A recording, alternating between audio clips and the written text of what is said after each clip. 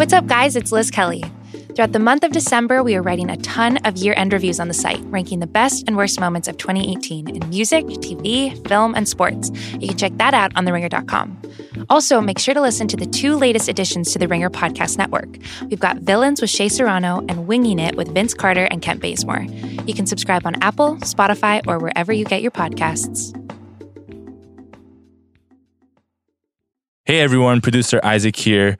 Before we get into the show, I just wanted to warn you about some technical difficulties we had. We have Shea Serrano on our first segment and his audio drops out for about 5 minutes in the middle. No big deal, we just subbed in his phone audio, so he's going to sound a little different for that 5-minute chunk, and then you'll hear his normal audio again. Just wanted to give you a heads up before we start. Enjoy the show.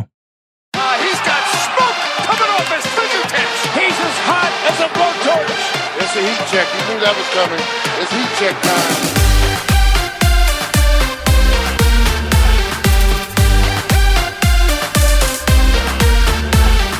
Welcome to Heat Check. I'm your host, John Gonzalez. And normally I start the program, I say, joined as I am every week by my producer. It's reductive. We need something bigger now because this guy isn't just a producer. He's a multi-talented threat. He's a polymath. He switches 1 to 5. Oh, man. From ice to ice. The angelic voice, the international recording superstar who also happens to moonlight as a producer on the side. It's Isaac Lee. Oh, wow. What an introduction. How am I an international recording superstar? I've only done it domestically. You are known the world over now. Word travels fast for those who somehow missed it. I woke up on Saturday and looked at the old Twitter machine and saw one Jason Gallagher of NBA Desktop fame and one Isaac Lee in Dallas to perform their hailed song Hallelujah, which it blew my mind. How did that happen? It happened really fast. Tim Cato of The Athletic wrote a piece about this, but it was just like the Mavs called us. They wanted us to perform, and we were like, what's the closest home game? And it was Saturday. We flew out that morning, we performed, and we flew back on Sunday morning. So if somehow you guys missed it, they did a spoof on Hallelujah with Hallelujah, and it's hilarious, and it's brilliant, and Isaac's voice is wonderful, and Jason's lyrics are fantastic. The fact that you did this at the Mavs game is just too much for me to handle. Also, I believe that your sound check was during shoot around and people were not happy about that. Yeah, it was really funny because we were doing the sound check and I see on the court assistant coaches looking up and like looking very irate. And I'm closing my eyes. I'm saying, this wasn't the Mavs. This was the Mavs people. Oh, it was the Mavs. Okay, yeah, and then afterwards I heard that there were some Houston Rockets players who felt some sort of way about it because we're singing a song about a rookie. And you afterward, you met up with Luka. Yep. You took pictures. Mm-hmm. How many autographs did you sign? Everybody in the building? Zero. Everybody was taking pictures with them. They're super famous. You can catch Ice to Ice on you've got a world tour coming now, right? Were you going to Europe? I am not going to Europe. This is the first time I'm hearing about it. We're going to need a new producer. If anybody wants to apply via ZipRecruiter, because I love my job. Please don't take my job. Isaac is too famous now. It's just absolutely unbelievable. There were people holding up their phones as you were performing to do that concert-y, light in the dimly lit arena bit. Yeah, that was cool. Thanks to all the people who came out and watched us sing a stupid parody song. Jason did the full getup with the hair. Yeah. Does he actually play guitar or is he just faking it there? He does play guitar, but I gave him my guitar and I told him to hand sync. Okay. Because it's almost impossible to play live at an arena like that without getting messed up. So yeah, that was a track that we played to. I knew before that you had a life before this podcast where you were involved in music and a lot of things in that realm. But had you ever played anything even remotely close to that big a performance? Nothing to the point where there was a sold out crowd and they all turned their attention to me during a timeout. Incredible. This is just mind blowing. What did Luka think? What did he say? Luka loved it. He dapped us up afterwards and was like, hey, thanks for writing this song about me. We gave him the shirt. He said he was going to wear it for sure. So I'm going to be on the lookout on his Instagram, making sure that he wears it at least once. A t-shirt with his face on it. So it's a little weird, but it's fantastic. I hope he wears it. Please check out Isaac Lee and Jason Gallagher's performance on theringer.com. We've got a video up. It's all over Twitter. It's all over everything. It's unreal. I'm so proud of you. I feel like it's not I'm old enough probably to be your dad, but it's not quite a father-son relationship, but I feel a very proud paternal instinct seeing you do this. So congratulations to you and Jason. It was amazing. Thank you. Thank you. I want to thank all of you for listening to the Heat Check podcast. Please rate and review us and all of our fantastic Ringer NBA shows and pods if you would be so inclined. And of course, as I mentioned, we have lots of great content on theringer.com. KOC has a piece about the Rockets and their slow start to the season, how they don't have a switch to flip, so they might have to go out and acquire somebody. And we'll talk about the Rockets a little later on in the program and all of Texas basketball. Haley wrote a piece about the Bucks beating the Raptors, which was incredible performance by Milwaukee. Makes me a little nervous because the Sixers went to Toronto and got the doors blown off in the fourth quarter. So good for the Bucks, less good and encouraging for the Sixers. Andre Iguodala was on the Winging It podcast with Vince Carter. That's a fun show that you'd want to listen to. He talked about AI and a bunch of things there. And of course, NBA Desktop is killing it. I was on last week to talk about Victor Oladipo's new album. He's very horny, and he's certainly no Isaac Lee. He's a good singer, but he's no Isaac Lee. So please check out NBA Desktop. Later on in the program, we'll have Michael Baumann here. He's going to talk about the Sixers' never-ending drama. Joel Embiid had some very interesting things to say about how he's being used lately and then tried to walk it back. And also, Baumann is our medical expert. So he wrote a piece about faults for theringer.com. Right. Dr. Michael Baumann. He's technically a doctor. Right. He's an MD. He's got all kinds of degrees. So he's going to come on and just break down all things medical with the Sixers and also Sixers drama.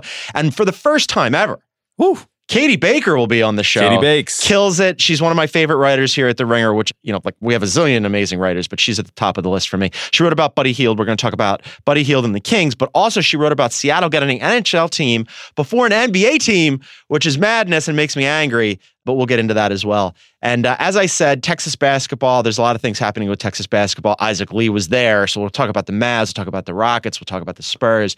We're going to start with that, but then all of a sudden, for the second week in a row, the Bulls can't get out of their own way. They're hilarious. And for that, we need somebody to break down all of the drama, and we bring in our drama correspondent. Let's hit it. Boom shakalaka! He's heating up! He's on fire! All right, joining me on the other line, he's one of our favorite repeat offenders here at Heat Check from Villains, his own podcast. It's Shea Serrano. What's up, man? What up, baby boy? How many villains have you done so far? We have done 4 so far. Killing it. We have 37 left. It's a 41 episode first season. It's going great. 41 seems like a random number, but I like it. Everybody check out Villains. He's killing it.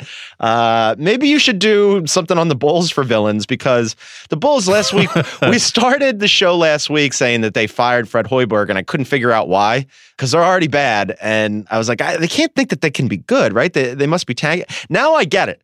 They decided to bring in Jim Boylen, who has pissed off everybody within the span of a week. They lost his first game, and his very next practice, Shay, he had a 2.5-hour practice with suicides in the NBA. And I'm like, oh no. I thought, I put in Slack, I'm like, they're going to mutiny within a month. Turns out it wasn't a month. It was a week.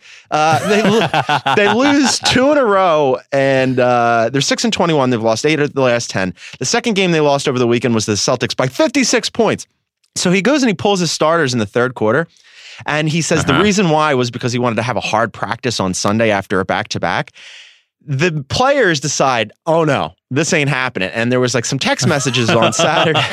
This is amazing. There's text messages on Saturday between the players, this is according to The Athletic, where they had kicked around a bunch of ideas. One of the ideas was, let's just not go. Another idea was, let's go, but when we show up, we'll immediately leave. They instead settled on, let's go, let's have a players-only meeting, and then we'll tell the coach what we said in the players-only meeting, which was basically, this shit can't stand. It's just incredible. Jim Boylen, they made him the head coach. He's not the interim coach. He's the head coach. This has already gone south. Yeah, it sounds like a fantastic time to be a Bulls fan, which is cool. Can you imagine trying to get multimillionaires to run suicides? When I started making $43,000 a year, right, my 9th year of teaching, I said, I'm never answering the phone again. I'm fucking rich now. You're trying to give multimillionaires to run suicides. I guess like he showed up and he had to let him know he was willing to take it there, I guess. This dude, like, I don't know what he was thinking. I mean, I do know what he was thinking because he had some quotes about it, and we're going to get to that in a second. But apparently, Lauri Markkanen and Robin Lopez were like the voices of reason telling the other players who didn't want to show up that, like, yeah, okay, he's gone too far here, but we have to go to work. So it's gotten really bad. I mean, like, they're a bad team, but when you have players who have to tell the other players, no, we still have to go to work, it's really gone south. I can't believe what a mess the Bulls have made out of this. Like, Fred Hoiberg was bad, but Jim Boylen, I don't know what, like, he's on some like high school, like, let's do some suicide shit, and that just doesn't work in the NBA. He thought he was going to show up and be like the NBA Coach Carter. Yeah. And it is not working out. He's trying to coach them up. They don't want to get coached up. So he was asked about all this, right? And so apparently in that Celtics game when they were getting absolutely crushed, he subbed out all 5 guys like hockey style. And he was asked about that. And somebody said, this could be construed as like potentially embarrassing because they're professional players, right? First you got them running suicides. Now you're subbing them out wholesale 5 at a time. And he said Greg Popovich used to sub 5 guys and no one said anything to him about it. Which let's just stay right there for a second. He's invoking Greg Popovich, and it's like, yo, man, you're coaching the Bulls, and this is your first gig. Yeah, that's like when my youngest son is like, why do I have to go to bed at 8:30? Mama gets to stay up as late as she wants. Fucking mama's running things. You ain't. Yeah, no shit, right? I see her building stuff all the time. It's crazy. So then they said, well, okay, fine. The Greg Popovich thing aside, this could be construed as potentially embarrassing. And he responded, this is insane. He responded, I think your play's embarrassing. Me subbing them is me saving them, maybe. Maybe we saved them. Turns out you did not save them. Isaac, can you, when he says that part right there, can you like have gunshot sounds playing in the background? Yeah. Leave all of this in here. Leave it all in. Leave it all in so people know how it gets made. But you're right. This is how, like, I don't know. I think the Bulls have to disband. Yeah, they've got to serve 4 years in the G League and then come back with the new roster. So they were playing. That was the Celtics they got just eaten up, right? Yeah. And I was scrolling through Twitter and I saw the score and I was like, I was confused. I didn't know what had happened. Like, did they play an extra quarter, but only the Celtics were allowed to play? Like, when you get to that point, when you see a screenshot of the score and it's worse than anything you could have imagined, like, I don't know. It's just not even any fun, really. The only fun part is how bad it is if you're not anywhere involved with that. Right. But for us, it's fun. Who knows, John? I don't know what's going on. It's crazy. And this is one of the teams like at the beginning of the year, there were hopes for this team. Like people were looking at them as like potentially a young and fun, interesting up and coming team, like a team on the rise, because they do have Lauri Markkanen, who was out at the beginning of the season, but like he was really promising in his first year. And Zach LaVine, for all of his faults, has talent. I like Wendell Carter Jr. That was fun. They go and get Jabari Parker, who his defense has been atrocious, fine. But Chris Dunn was injured, and I thought like, okay, if all of these guys are healthy, at the very least, they could be interesting. And it has gone the exact opposite way. And this is like tire fire territory. 56 points is one of the worst losses in NBA history. And on top of that, you've got a guy like calling his players. He's just now the head coach, and he's calling himself Greg Popovich and his players embarrassing. It could not be worse. I really like Zach LaVine a lot too. He's one of my favorite, like, just personal players to root for. So yeah, I was a little excited going into the season. He was finally going to be, at some point, he was going to be playing well again. And John, it's just so sad. It's sad. Godspeed to the Chicago Bulls. I don't know what they're going to do about Jim Boylen. Like, this aggression can't stand. It's shocking to me that they made him the head coach in like a permanent head coach rather than an interim. But I guess like that's the new trend now. And now like they're stuck with him for however long, unless they want to eat another contract, because they're already Fred Hoiberg right now. I don't know where he is. I hope he's sitting on an island somewhere with his feet in the sand and a drink with a little umbrella and just like straight up Kermit the Frog meme, just enjoying this. Good for him. Yeah, that. All right, let's move on to Texas basketball. You're there. No, let's not. I don't want to do It's gotten better. We'll get to the Spurs in a second. It's gotten better for them in the last couple of games. But I want to start with the Mavs though, because did you see your boy Iceman, did you see him performing at the Mavs game and a Mavs win over the Rockets? I couldn't believe that happened. When you were there, Isaac, were you fully aroused the whole time? It's just incredible. Maybe if I was at a Clippers game. I don't know who the night was bigger for, Iceman or Luka himself, who... Definitely Luka. Luka went on an 11-0 run to close out that game. Mavs beat the Rockets. He had 2 step-back threes. He had 21 points. Tim McMahon from ESPN tweeted this out afterwards. He said, the best clutch field goal percentage this season, minimum of 15 attempts. Guess who has the best clutch field goal percentage in the entire NBA? It's Luka Doncic. He's like the best rookie since when? Like the Kings, the Suns, the Hawks, everybody has to be kicking themselves because he has run the NBA in terms of being a rookie this year. Yeah, he's so much fun to watch. I thought that Jason Gallagher was just like dicking around when he was saying how good he was.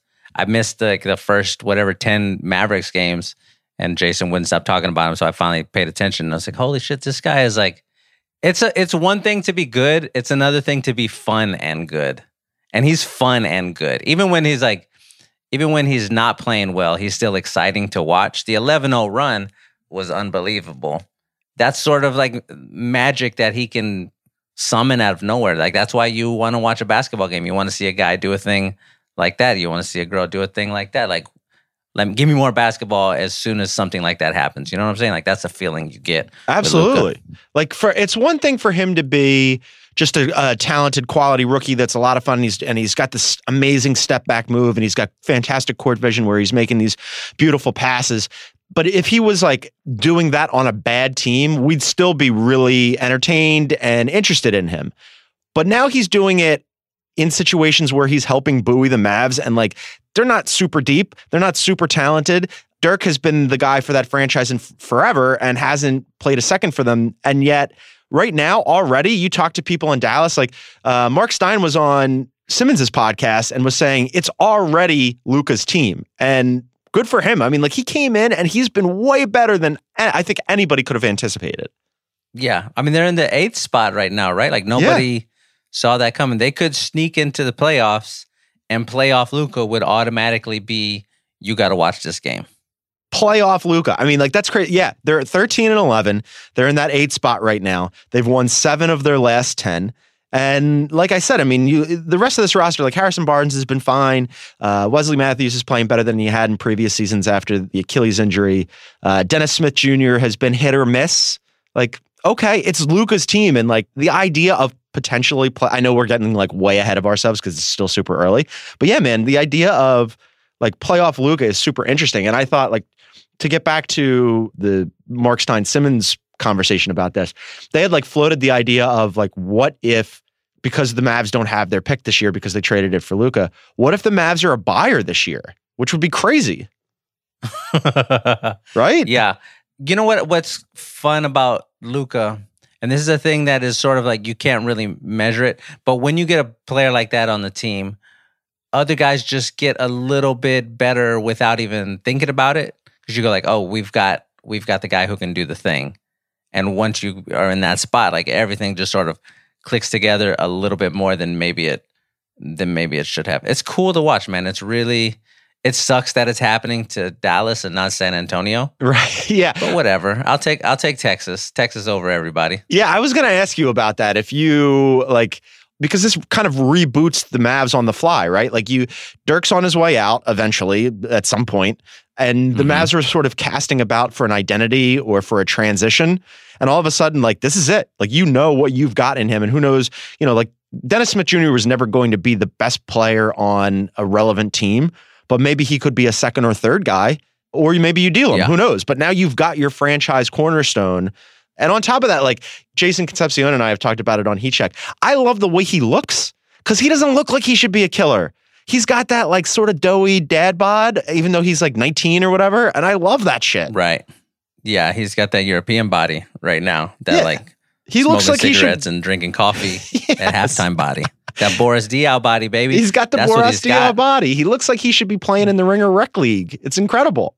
Dennis Smith doesn't need to be the best player anymore.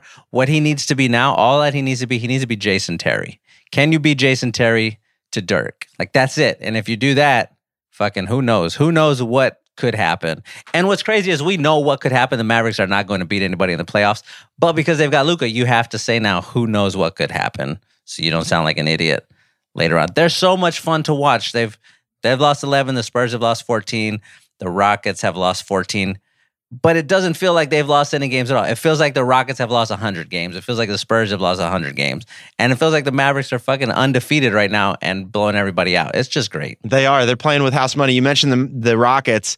Not good for the Rockets. KOC's got a piece up there on theringer.com about how they don't have like a switch that they can just flip and fix this thing. They're 11-14. They've lost their last 3, including the one that we mentioned about the Mavs beating them. 7 of their last 10. Shea, they're on pace for 36 wins. The only team in the Western Conference that's worse than them is the Suns. First of all, let me tell you, don't ever say Kevin's name to me again. Don't call him KLC. I forgot you have to call him something else. You have to call him something else. Fair enough. Pick a different name. Let's vote on a name right now. Ice, we need you to tell us what we can call Kevin besides Kevin when we're talking. Okay. Can we call him like Fart Snake? Is that okay? Am I allowed to call him Fart Snake? I mean, you can. You can call him whatever you want. You can call him whatever you want. I think. Okay. So Fart Snake has a piece up. FS for short? Nope, Fart Snake. You Fart got to say snake. the You whole have to say thing. the whole do thing. the whole Okay. thing. My God. No euphemisms allowed. Poor KOC. He's got a piece up there, though. And he said that they might need to buy, which would be crazy because right now, if you're 11-14, like, first of all, like cap wise, they don't have a lot of moves. There's a reason why the roster was constructed this way. And the reason why they went out and took a cheap flyer on Melo that didn't work out is because that, like, cap wise, it was tough. And going and getting another player could zoom them into the luxury tax. And then they got this new owner who's like, I don't want to go into the luxury tax or repeater tax if all of a sudden, like, we're going to be a first round exit or winning a first round game is going to be difficult for us. They're in a tough spot right now. Yeah, really tough. I mean, you said they're going to win 36 games this year. That's what they're projected right now? Well, they're on pace right now to win 36, yeah. On pace to win. And what did they get last year? 60-something, 64, 65, right? Yeah, it would be one of the worst. It would be one of the worst falls after a 60-something win season in NBA history. Yeah, they were like 4 3-pointers away from winning a championship last year. Yeah. And now they're just second to last in the Western Conference. Like, that part is sucky. For the record, I do not want to root for the Rockets or the Mavericks, but I do like when they're good. It's just better that way. They're not any fun to watch right now. You turn on a Rockets game and you're like, blech, this is no good. Like, it's just not cool.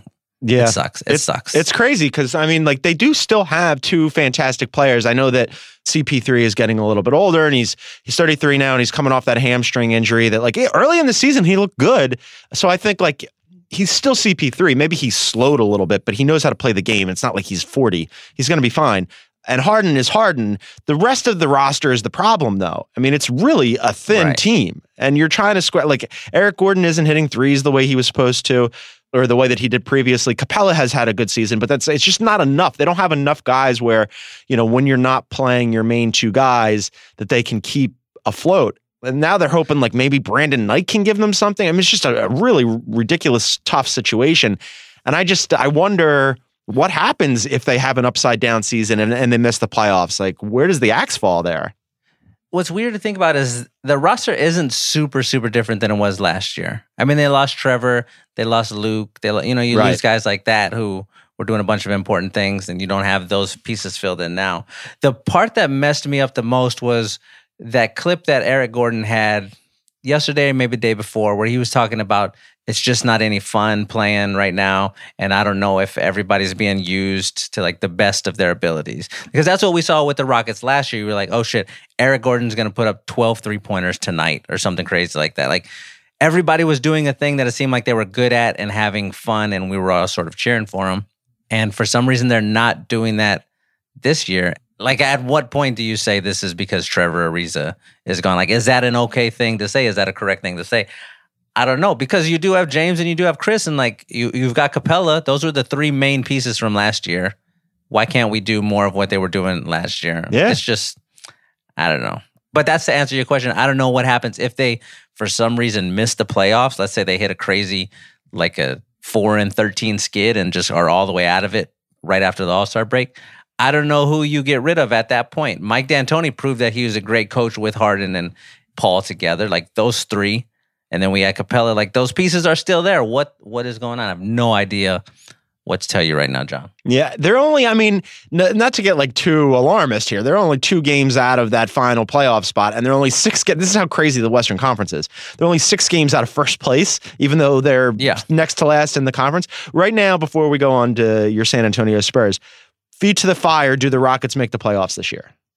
Yeah, I can't not see them making the playoffs. Every time I look at the roster and I see James Harden, MVP, Chris Paul, one of the best point guards of all time, Mike D'Antoni, brilliant basketball coach, Clint Capella, wonderful role player, Eric Gordon, wonderful role player. Like, I can't see those names and go like, oh, they're not going to be better than the Mavericks or the Trailblazers. They should be the 2nd or 3rd seed. I feel like they got to get hot eventually. Yeah. And when that happens, everything will they will remember, oh shit, this is what we do.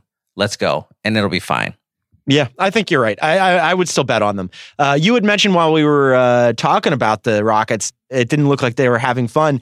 It's interesting you mentioned that because the Spurs, the 13-14, they beat the Lakers over the weekend after losing to them last week. Beat the Lakers over the weekend, then they beat the Jazz. It's the first consecutive wins that they've had since late October, early November.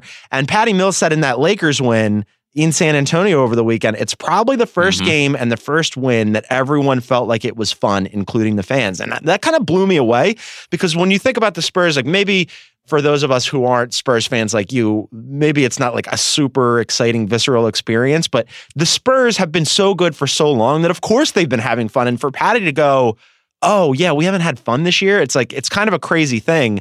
It feels like maybe they're starting to get going now with these last 2 wins, but it's been a weird year for them. Yeah, it has been a weird year. The Spurs, we get excited about like a back cut. Like, that's fun when you're a Spurs fan. You know what I'm saying? Like, and that's sort of the thing that we've been missing. The ball's been a little bit too sticky because we still have LaMarcus. We've got DeMar DeRozan. Like, we have 2 all-NBA players, but there are some games when you're like, what the fuck is going on right now? This is no fun to watch at all. Like, I think that was the first time they lost like 3 games in a week by 30 or more points. Yeah. Which I can't remember that happening ever in my lifetime, even when they were bad. Like, it was not that sort of situation. You lose a game by 10 points, 12 points, fine. The other team is better than you. You lose a game by 30 plus points. There's no 30-point skill difference in the NBA except between like maybe the Warriors and the Suns. Right. And that's it. Or if the Bulls everybody are out else there. is closer in there. Yeah. It's crazy though. Like, the defense until these last 2 games has not been great. They've given up 135 points 4 times, which had only happened 135 points 4 times this year. We're only like at the quarter mark of the season. And that's only happened previously twice in the history of Pop's career. So, he wasn't excited about that. But then I go like, it's tough for him because the roster is so much different. Obviously, you've got no Manu, no Tony, no Tim. And then they got rid of Kawhi. They got rid of Danny Green. They lost Kyle Anderson. And then on top of that, DeJounte Murray's out, Lonnie Walker, Pau Gasol's been hurt. Like, this team is thin. I mean, you're running Bryn Forbes out there at point guard because you have to, and that's not really his spot.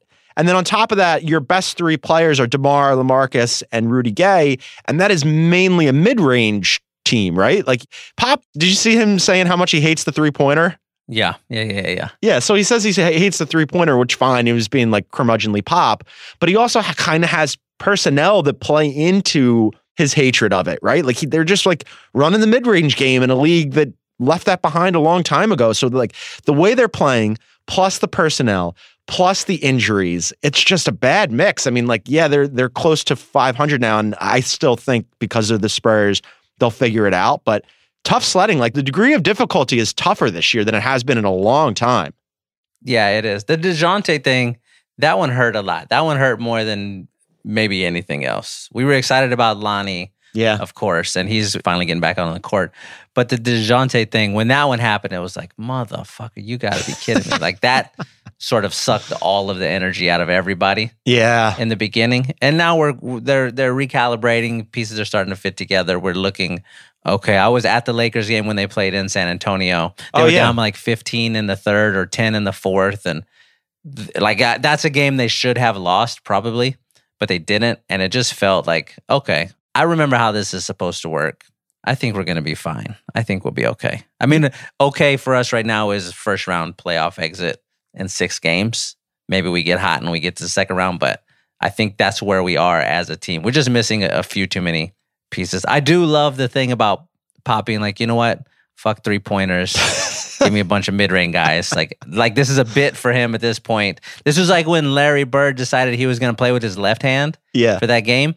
That's what Pop, it feels like he's doing right now. Like he's done all of this before. He's like trying some zany shit just to see what happens. I fucking love curmudgeonly Pop. Like I love when he leans into it. At the Lakers game here in LA, he was leaning into it super hard after the game. You know, they lose, and somebody asked him like, hey, you know, why was it so hard to stop LeBron in the fourth quarter? Yeah. And he looked at the guy, and I was like, oh no, I know exactly what's coming. And he looked at the poor kid, and he was like, have you seen LeBron? Do you know who LeBron is? And then he just walked off, and then he came back later to reenact it. It was hilarious. So I'm all for curmudgeonly Pop. Before I let you go, they've had 21 straight winning seasons. Is it going to be 22? Yeah, no question. There's no way they finish under 500. That's unbelievable. If they finish under 500, I'll set the SBC Center on fire. Myself. Okay. We'll start all over. We're going to start anew. He's off to get matches and gasoline and also to record episodes. What'd you say? You have 41 episodes. So episodes 5 through 41. Yeah, I'm out of here. Shout out Fart Snake Forever. There he is from Villains, Shea Serrano. Thanks for doing it. All right, that was Shea. He was fantastic. Before we bring in Michael Baumann, a quick word from our sponsors. Today's episode of Heat Check is brought to you by Zoom. Video conferencing has changed the way we do business. Fewer long-distance trips and more FaceTime at the click of a mouse. And in 2018, the clear winner is Zoom. Zoom delivers flawless video, pin drop, clear audio, and instant sharing across any device. Desktop, laptop, tablet, mobile. Share anything with anyone. A Word file, a spreadsheet, a presentation deck. Zoom is everything you've always wanted video communication to be, with some amazing features you didn't think of. But you'll wonder how you live without them. We here at The Ringer use Zoom every day for our meetings. As a company with headquarters in both Los Angeles and New York City, we're coast to coast, we're cross-continental. Plus writers and editors all over the country. Zoom is essential for our staff to connect with each other. Visit zoom.us to set up your free account today. That's zoom.us. Meet happy with Zoom Video Communications. And now, back to Heat Check. Boom shakalaka! He's heating up. He's on fire. Joining me on the other line from the Ringer MLB show, one of our favorite Philadelphians. He's also the resident Ringer physician. It's Dr. Michael Baumann. What up, Holmes? Hey, my dad's going to be really happy to learn that I finally went to med school. That's fantastic. We're going to get into your deep doctor knowledge later on in the program when you break down what's happening with Fultz. But I figured because you're a Philadelphian and because you've written about the Sixers extensively in a past life, we'd start with typical Sixers drama. Can't go more than a day without something popping up. And over the weekend, Embiid finally sat out, which I was thrilled about. He had played the most minutes in the NBA. He hadn't taken a game off. And we went from saying like, oh, you know, I want to see Embiid out there all the time to going, hey, maybe, you know, it's still December, like give him a blow here. So he sat out against Detroit and immediately went and talked to Keith Pompey from the Inquirer and gave the following quote. He said, I haven't been myself lately. I think it's mainly because of the way I've been used. I'm being used as a spacer, I guess, a stretch five, which I'm only shooting 29% from 3-point range. It seems like the past couple of games, like the way I play, our setup, Brown always has me starting on the perimeter, and it just really frustrates me. My body feels great, and it's just I haven't been playing well. Now, they immediately went into damage control, and Embiid retweeted something saying, like, you know, this is the national media making too much of it, that it wasn't about Jimmy Butler, that it was mostly just about the way he was being used. Brett Brown didn't seem like he was overly thrilled with Embiid saying it, but the main takeaway from the Sixers so far is like, oh, no, Jimmy and Embiid are fine. This is just Embiid being frustrated. Were you worried at all about this?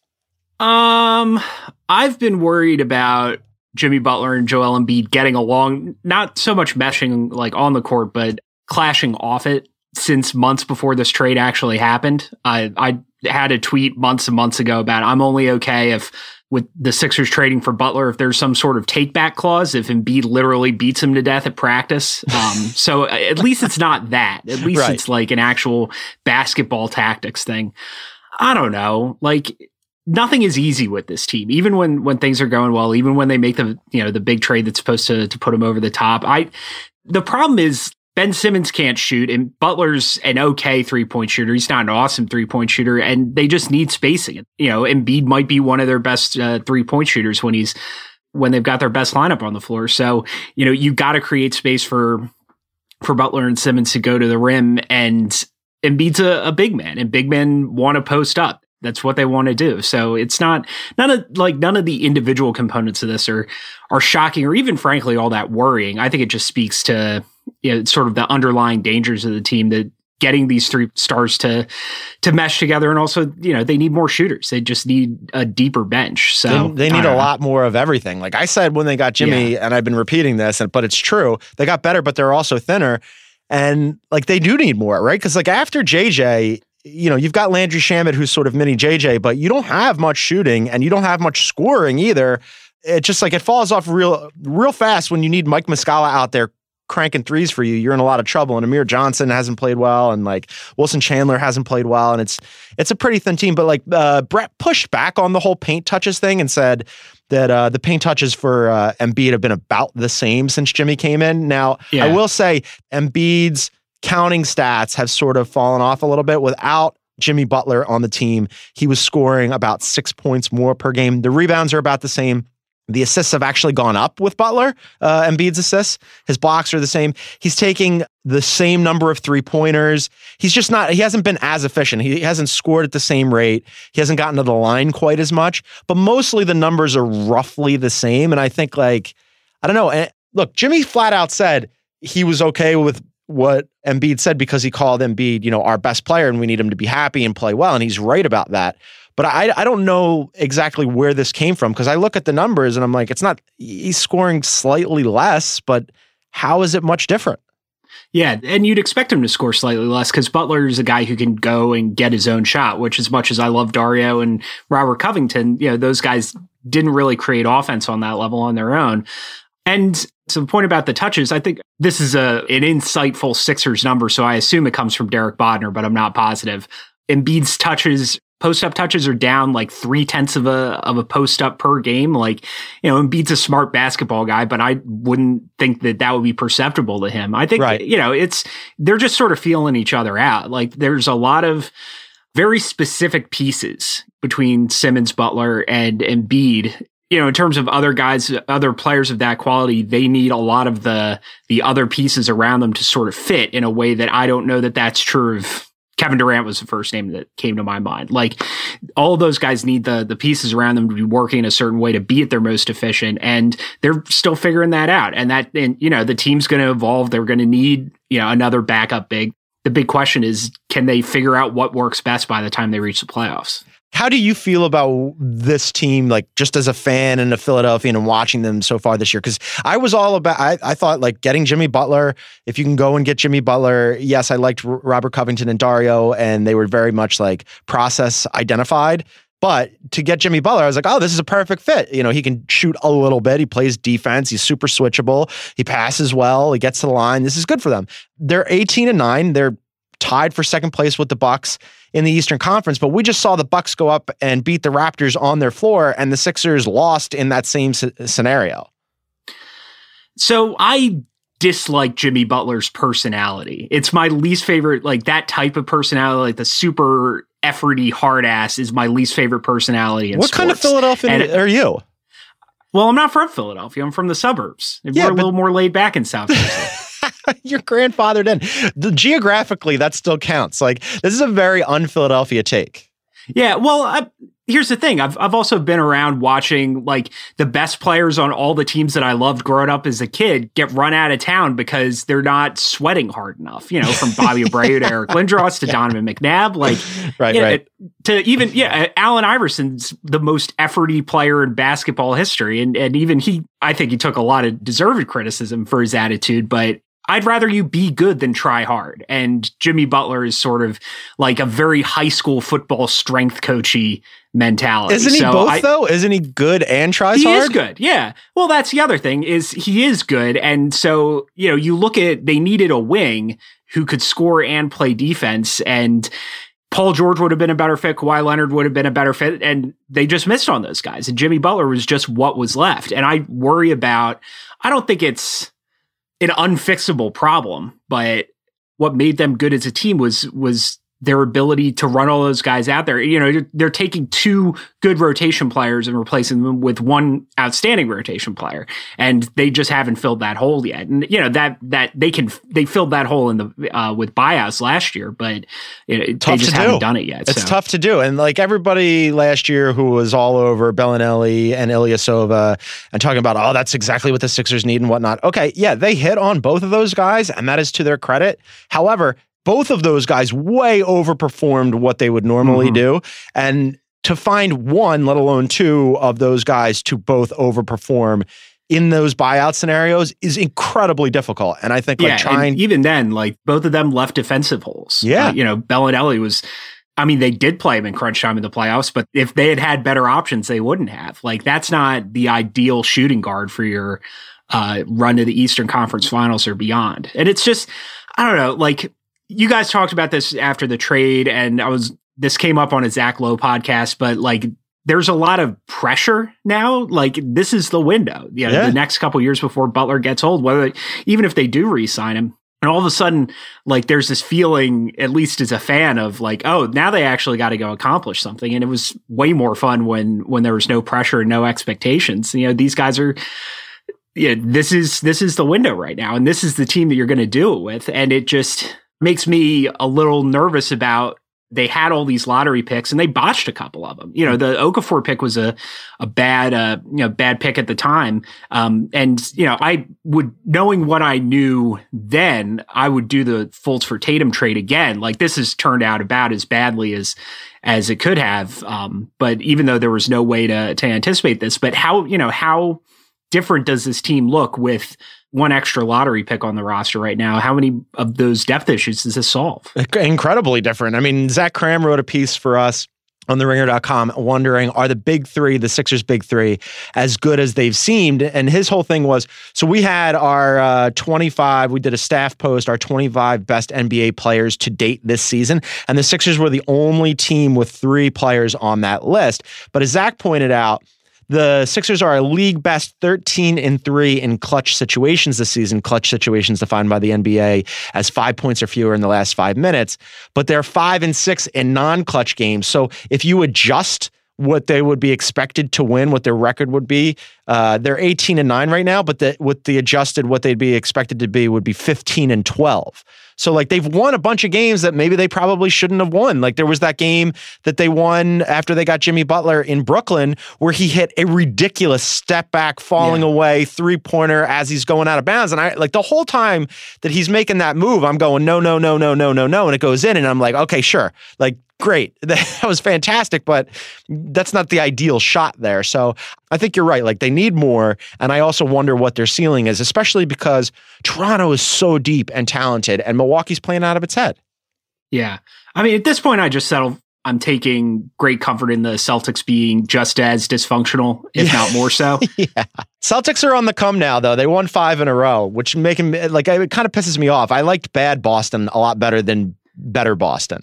Yeah. Well, here's what I'll say about Zach Cram. I think he's, first of all, underrating Embiid's will to win and his own inherent clutchness. And I'd say, you know, as much as I like Zach as a baseball guy and as a co-host on the MLB show, he's got this streak of Sixer concern trollism that he's sort of like moonlighting as a process hater in his basketball writing. And I don't like that outfit on him. It's not a hat that's really becoming. I personally have quite enjoyed the reaction to it and would encourage Sixers fans to get at Zach Cram on Twitter and tell him what you think about that. You had mentioned what the team would look like if it had another star, that you would have done, knowing what you knew then, that you would still make that Markelle Fultz trade. Man, if they could undo that, that would make things so much different. Yeah. And now I'm ready for Dr. Baumann, MD. So you've got your stethoscope, you've got your chart. You went and wrote a piece for theringer.com, what baseball can tell us about Markelle Fultz's latest diagnosis, which was TOS, thoracic outlet syndrome? Thoracic outlet syndrome, yes. Right. So tell us what you know about that injury and how it pertains to Fultz. So there's only been like one or two recorded cases. I mean, I'm sure there are more recorded cases, but like of high profile NBA quality basketball players coming down with thoracic outlet. But this has become a pretty common injury for pitchers. So what happens is through trauma of repetitive motion, or sometimes it's just congenital, the gap between your collarbone and the first rib gets squeezed, and that squeezes all the soft tissue inside, which is most notably nerves and blood vessels. So this happens, I don't know, probably like 3 or 4 a season for pitchers, and including a bunch of really high profile names like, Jaime Garcia, Matt Harvey, Phil Hughes. And I mean, it's pretty close to a career killer. I mean, one of the first high profile cases of this that was diagnosed was J.R. Richard, who was the ace of the Astros in 1980, who had a stroke in the middle of the season and never pitched again. And so what they do is, I mean, Fultz is going for physical therapy right now, but if that doesn't work, what they do is take out a piece of your first rib to open up that gap and relieve the constriction on the nerves and blood vessels. And the return rate is not that great. I mean, pitchers come back, but they tend to be diminished. Matt Harvey was sort of a below average starting pitcher instead of a guy who was getting Cy Young votes. The same with Garcia and Phil Hughes and Tyson Ross. I mean, and there are some pitchers, if it happens to an older pitcher, they'll just hang it up. So again, guys like whose names like Chris Carpenter and Josh Beckett. So there's only been a couple cases of pitchers returning from thoracic outlet and being better than they were before they got the surgery. So that what this tells us about a jump shot, who knows? But the physicality of it for a pitcher is, I mean, it's a career-threatening injury. So whether this is what is actually wrong with Markelle Fultz is anybody's guess. But in classic Sixers fashion, it is unusual and weird and maybe not solvable. Of course, it's unusual, weird, and maybe not solvable. That was really impressive, by the way. If I ever have any kind of health issue at all, I'm coming to your practice. You know quite a bit about the medicine. I think this is strange. So you were talking about this is close to a career killer. The Sixers come out, rather Raymond Brothers comes out and says, he's got thoracic outlet syndrome. He leaks it to Woj. Sixers come out with a statement saying that he's expected to be out 3 to 6 weeks. That doesn't track with what we know about TOS, but sure, this is the Sixers. They also said that he saw doctors, but they didn't ascribe any of this to a doctor or even several doctors. Normally in these medical updates, they'll say he saw Dr. So-and-so, and Dr. So-and-so diagnosed him with X. And so it feels like he had seen multiple specialists and nobody wanted to attach their name to. This is just me speculating now. I don't have any, this is not any sourcing.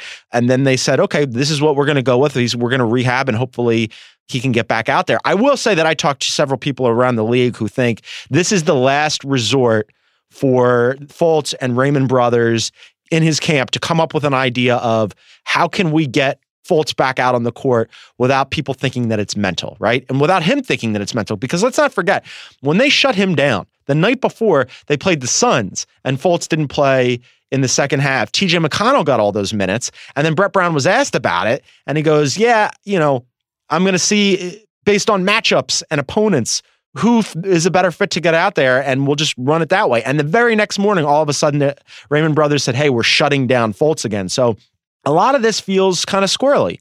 On top of that, in defense of Fultz, I had heard while I was in Philadelphia, it wasn't just a shoulder issue, it was also a thumb issue. So I guess that would track with TOS. And that's where the nerve irritation manifests itself. Right. So maybe that does track. But all I'm saying is there's a lot of people out there who still wonder, how much of this is mental? And maybe this is designed to, go stick him in California for a little bit. We're going to, air quotes, rehab him for a while. We're going to look for a deal. We're going to try to sell it to somebody else that it's physical and not mental. Take him off our hands, change of scenery. We'll do him wonders. And now he's healthy and everybody goes on in their own direction. But it's, as you mentioned, not good. Yeah. And bouncing around from doctor to doctor, that'll happen with thoracic outlet. So it's not something that is necessarily obvious. I speak from my extensive experience as a neurologist here, but my understanding is this is something that can go undiagnosed or misdiagnosed over the course of years even. So no individual piece of this is implausible to me. It's just the packaging makes it sound sort of bullshitty. And for sure. And I don't know, what's disappointing to me is why everybody is And I don't know exactly what's wrong with Fultz. If I would be surprised if the Sixers or Fultz or his agent or his doctors even are 100% sure what's wrong with him. But it's disappointing that the team is not willing to entertain the possibility that it's the yips.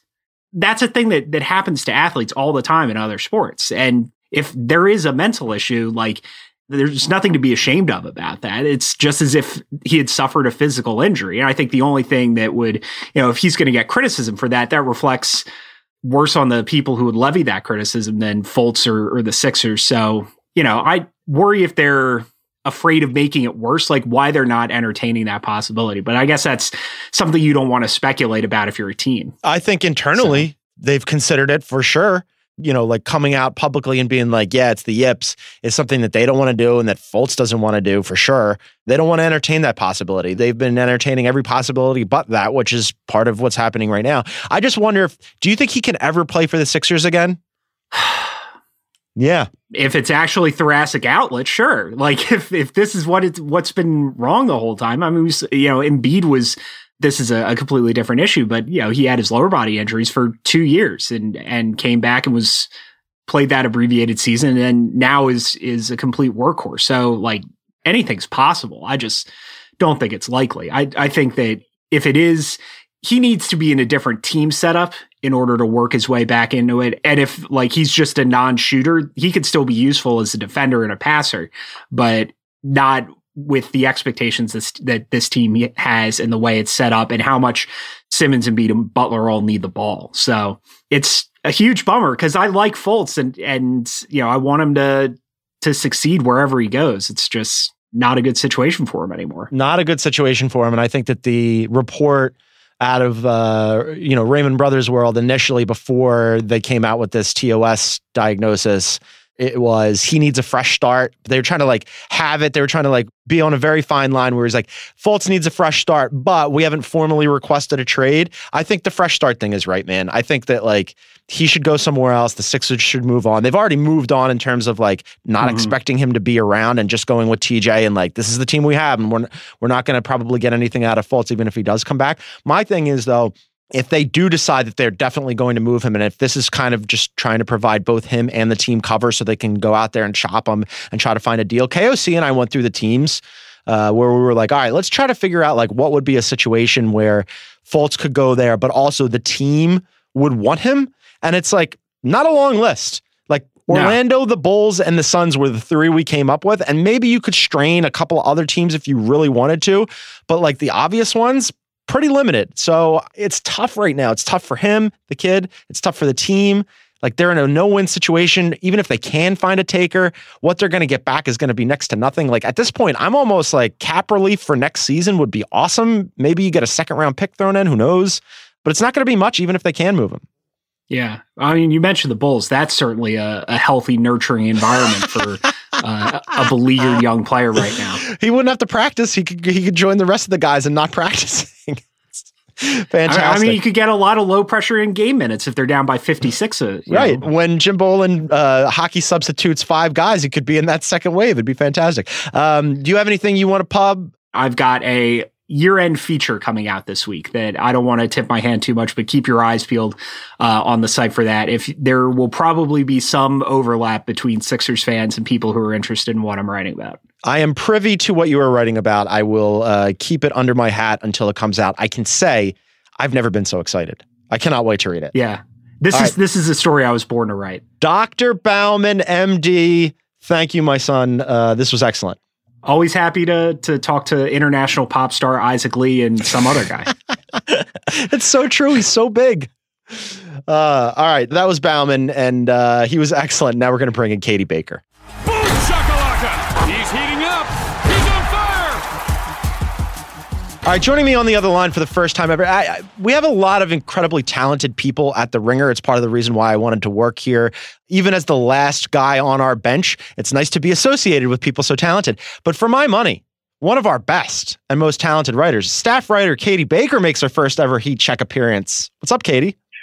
Thank you for the intro. I noticed that you didn't say anything about talented podcasters, which I'm not. So you're top of our list. I'll try my best here.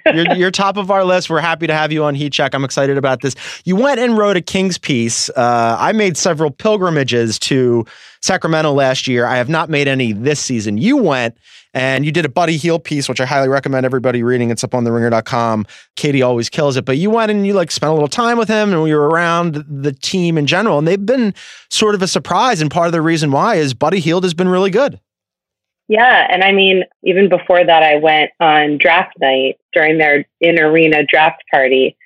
So that was one of my introductions to the team. And then went back to write about Buddy and saw a couple games. And they obviously are kind of one of the surprises of the start of the season to an extent. And so, it's actually the closest pro team to where I live. So I'm hoping they become the young super team that Buddy predicted, so that I can mooch off of their success for a while.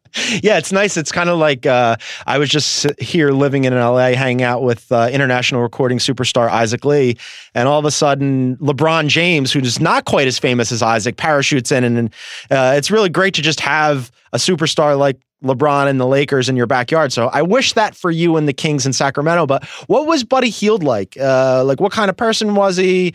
He's obviously now playing much better than he did in New Orleans. And Vivek had that famous line about calling him the next Steph, but he's not that, but he's been really good. Yeah. I mean, two things that stuck out to me. One was just that he, befitting of his origin in the Bahamas, was just a super nice, laid back guy while we were talking.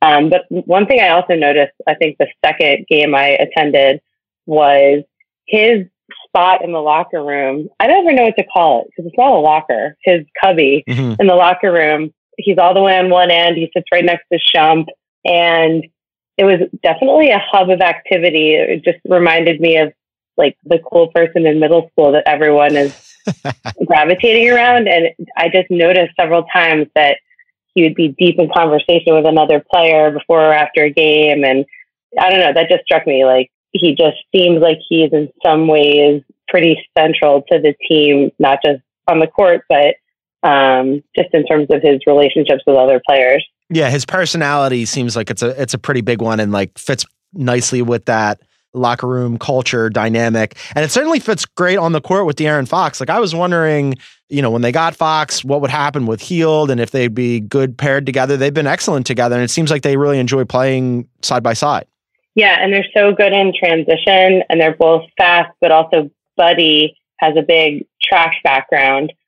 He grew up, him and a lot of his siblings focused on track and field to the point where people even almost dissuaded him from starting to play basketball when he got to the middle school age, because at that point he wasn't necessarily physically imposing or anything like that. And they told him that track and field would be, as he puts it a lot, kind of the best way to get off the island.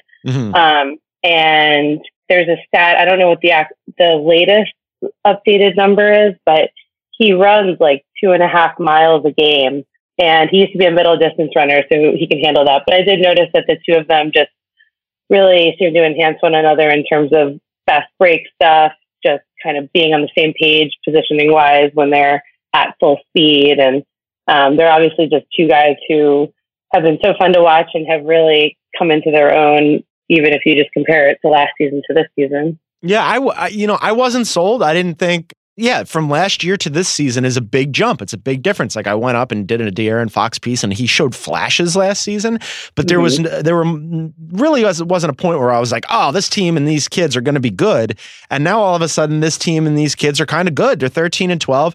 They're right behind the Mavericks in the Western Conference standings. They're half a game behind the Mavericks in the Western Conference standings, half a game ahead of the Pelicans and the Timberwolves, a little bit ahead of the Spurs and the Jazz. I mean, they're in a mix where I didn't expect them to be. And even though they started off hot, I thought, okay, well, this is definitely going to fall off. And they've just kind of been relevant all season long and giving people a good run. And my natural inclination is to be doubtful of the Kings, but they're making it hard to be doubtful. Are you a believer? I mean, it's hard because when you look at the standings and you say, oh, they're a bubble team, and then you look at the other teams on the bubble and you think, okay, well, those teams are, maybe some of them are underperforming, the Kings are overperforming, how long can this last? But at the same time, when you watch them play, I just think they have a lot of weapons. they kind of just had, I guess not just at this point, but Bogdanovic came back after being sidelined for a little bit, and he spreads the floor even more with his 3-point ability. And I also think to some extent they have the luxury of this season kind of being just gravy for them. Like, they didn't go into it with high expectations. So just the environment at the arena is it's a really fun, joyful experience. It's not like people are mad when they lose. People are happy if the game was close and people showed good flashes, so it's a positive environment, obviously, until you get to the front office kind of recent thing. But even that, that's the kind of thing that, and I'm talking about the fact that there was the Yahoo report about the head coach, Lou Yeager, and whether there were people in management that didn't like his minutes management of guys like Bagley.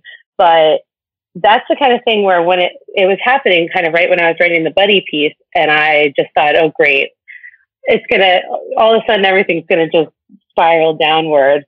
But they've sort of, I don't know, I feel like they've sort of just gotten past it. I don't know what's to come with that. And I'm sure if they go into a slump, it's one of those things that can always crop up and linger. Yeah. But I think it's telling that, that wasn't an anchor that pulled them down in the way that it maybe could have in a season that hasn't been as fun and as exciting and promising as it has been. So the Marvin Bagley thing and the front court rotations being kind of squirrely, I could see how that would create some friction between a head coach and the front office. Assistant general manager Brandon Williams apparently didn't agree with the way that Dave Yeager was running his guys out there. And apparently Dave Yeager believed that Brandon Williams had leaked some stuff about it to Yahoo, at which point Dave Yeager allegedly, reportedly, possibly leaked some stuff to The Athletic about how leaking is bad and created this friction, and then evidently tossed Brandon Williams out of practice, which the surest way for you to try to get fired, aside from doing a Jim Boylen in Chicago and like running your guys into the ground after a back-to-back, is to go and toss an assistant general manager or executive out of your practice if you're the head coach. Like, that shit does not go over great. So I'm wondering, like, while you were there and all this shit is going down and like Vlade is trying to do damage control and put out all these fires, was the vibe weird around the team? Like, it seems like it would be a weird time to be around them. So one of the first practices I went to was they had been on the road when it happened, when the Yahoo report came out, or they were in between games. I think it came out over a weekend. So it was kind of the only bit of news. And so it kind of had to be asked. And I don't have to be a beat writer, so I don't have to go person to person and ask about like the hot issue of the day. But, it was kind of the token boilerplate. There was a lot of mumbled questions that were like, given all the outside distractions that are going on, how do you think the team is handling this? Oh, yeah, they were using euphemisms? Nobody just went right at them? I would say there was a lot of euphemisms being used, and I don't say that to criticize anyone. Interesting. And they asked Yeager about it too, and this was like in between the report coming out and the getting kicked out of practice situation. So that report came out, I think, like, I can't remember if it came out before or after my piece went up, but I was like, I think it was after. And I was like, oh no, everything I wrote is going to go down the tubes in some way. But it did have this overarching air of, here we go again. Right. And I don't even know if this is true or not, but I think I had heard that people literally saw Brandon Williams at a Lakers game or something talking to the reporter. And the whole thing felt very amateur hour. I love it. I can't get enough of it. We here at Heat Check condone and endorse amateur hour and would like to encourage the Kings to do more of it. Vlade, if you're listening, it was fantastic. Vlade having to send out a statement saying, I've directed my head coach and the rest of our front office to stop this crap. Just fantastic. I really like it. So go and read Katie Baker's story about Buddy Hield. It's up on theringer.com. You also have a story, Katie Baker, about how Seattle is getting a hockey team, which cool, I guess. But the thing that made me upset was that how is Seattle getting a hockey team before they get the Sonics back? And it pissed me off. So you went and wrote about them getting a hockey team, but the community has to want a basketball team too, no? I would certainly think so. I mean, Kevin Durant still talks about it. So if he is still that fixated on it, I can only imagine what the average Seattle fan feels.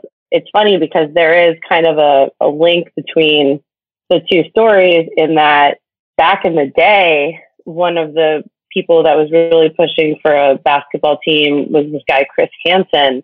And he then was found to be kind of giving money to it reminds me of politics. He was giving money to this like dark money group that was trying to get petitions to try to slow down the planned Sacramento new arena. And he got fined, I forget how much, I want to say like $250,000 for that. And once that happened, I think it sort of made Seattle basketball a little bit radioactive just for a while, especially if he was going to be involved. So of course, it all comes back to the Sacramento Kings, as I'm sure our beloved coworker Riley would say. Yes, the hockey thing's been also similarly, they've been kind of in the discussion for a hockey expansion team for a long time. And obviously Seattle's history with basketball is super, it's been years and years, but I'm sure it's still kind of a raw subject. And I think in this case, they won't have a new arena, but they're doing pretty wholesale renovation of Key Arena. And that's always kind of step one is there an arena? I just don't know with the NBA whether they want to keep Seattle as like their constant trump card when other teams are starting to agitate for either moving or if they're having trouble getting a new arena, if they want to always have like the looming threat of Seattle in their pocket, or if they are interested in expanding the league. And to me, there's 30 teams, so it's like you kind of have to have 30 or 32 if you want things to be relatively even. So I don't know what people consider to be the other NBA potential city, whether it's Vegas or whether Kansas City or what else. So it's interesting to me to think about like, okay, what would be the other city that would be the equalizer? If you were going to expand, but the relocation thing is interesting too, because you're right. Like Seattle has always been sort of just lingering out there in case an ownership group or a new ownership group wants to threaten to move the team. Like it happened with the Bucks where the new ownership group came in. They were like, all right, I don't know, we might just move this team to Seattle. And instead they got a new arena. And I wonder like if you were going to relocate a team and stick them in, like to me, it's a try. Look, and I apologize to everybody in Oklahoma City. I've been there. It's a lovely place. I can't believe that the Thunder exist and there's no team in Seattle. Like that's a travesty to me. I would just as soon like hit the reset button and put them back in Seattle, but that's not going to happen. And then like you look around the league and there's like not that many other teams that you'd go, oh yeah, maybe they should just relocate. Like New Orleans with the Pelicans, like nobody really goes. And, Anthony Davis has been struggling to like marshal them and make them something for a while now. Who knows if he leaves, if somebody wants to relocate, maybe the Orlando Magic, although they're on the come now, like the Hawks probably aren't going anywhere. There's just like not that many teams where you'd go, oh yeah, they're a relocation candidate. So maybe it does have to be an expansion bit. And I wonder if the league is even considering it. But the fact that there's a hockey team now in Seattle and no basketball team makes me sad and angry alternately. There is an extremely important basketball connection that I would be remiss if I didn't mention. And I also should preface this by saying maybe he's since pulled his money and this is old data, but one of the bankrollers of the group that is rebuilding Key Arena for the hockey team is the one and only part of my heart, part of my soul, James Boylen. So, no matter, you can go 3,000 miles away. It doesn't matter. James Boylen is involved and he's finding a way to, I don't know if it would annoy basketball fans that he's getting a hockey team there, or they'd probably be happy that any time that there's private money for an arena rather than, and I'm sure that there's going to be public funds in some way that obviously will go toward the entire project, but by and large it's privately financed. And our man Dolan. I need Dolan. He does it all. I need Dolan to focus all of his attention on doing exactly what he's been doing, which is ruining the Knicks. Just keep at it. You're really good at it. And those of us who aren't Knicks fans appreciate it. Katie Baker, this was excellent. We're going to have you back again. You killed it per usual. Are you working on anything that you want to plug? Anything you want to disclose? I don't know how many NBA PR people listen to this podcast, but if you're an NBA PR person who is in the middle of an email thread with me about a request, when I tell you to please say yes, And then I will be able to announce stories that I'm working on. Let's put it that way. All right, get back at Katie Baker. She's good. You want her around your team, writing about your team, because she's a killer. Katie, thanks for doing this. Thanks for having me. All right, thanks to Katie Baker, thanks to Shea and Michael Baumann, MD, and of course, international recording superstar Isaac Lee. I want to thank all of you for listening to Heat Check and the NBA show. Please remember to rate and review us on Apple if you'd be so kind. And don't forget that the mismatch is on Tuesdays, sources say on alternate one days, group chat on Thursdays, Corner 3 on Fridays, and Heat Check will be back on Monday. We'll see you. Thanks.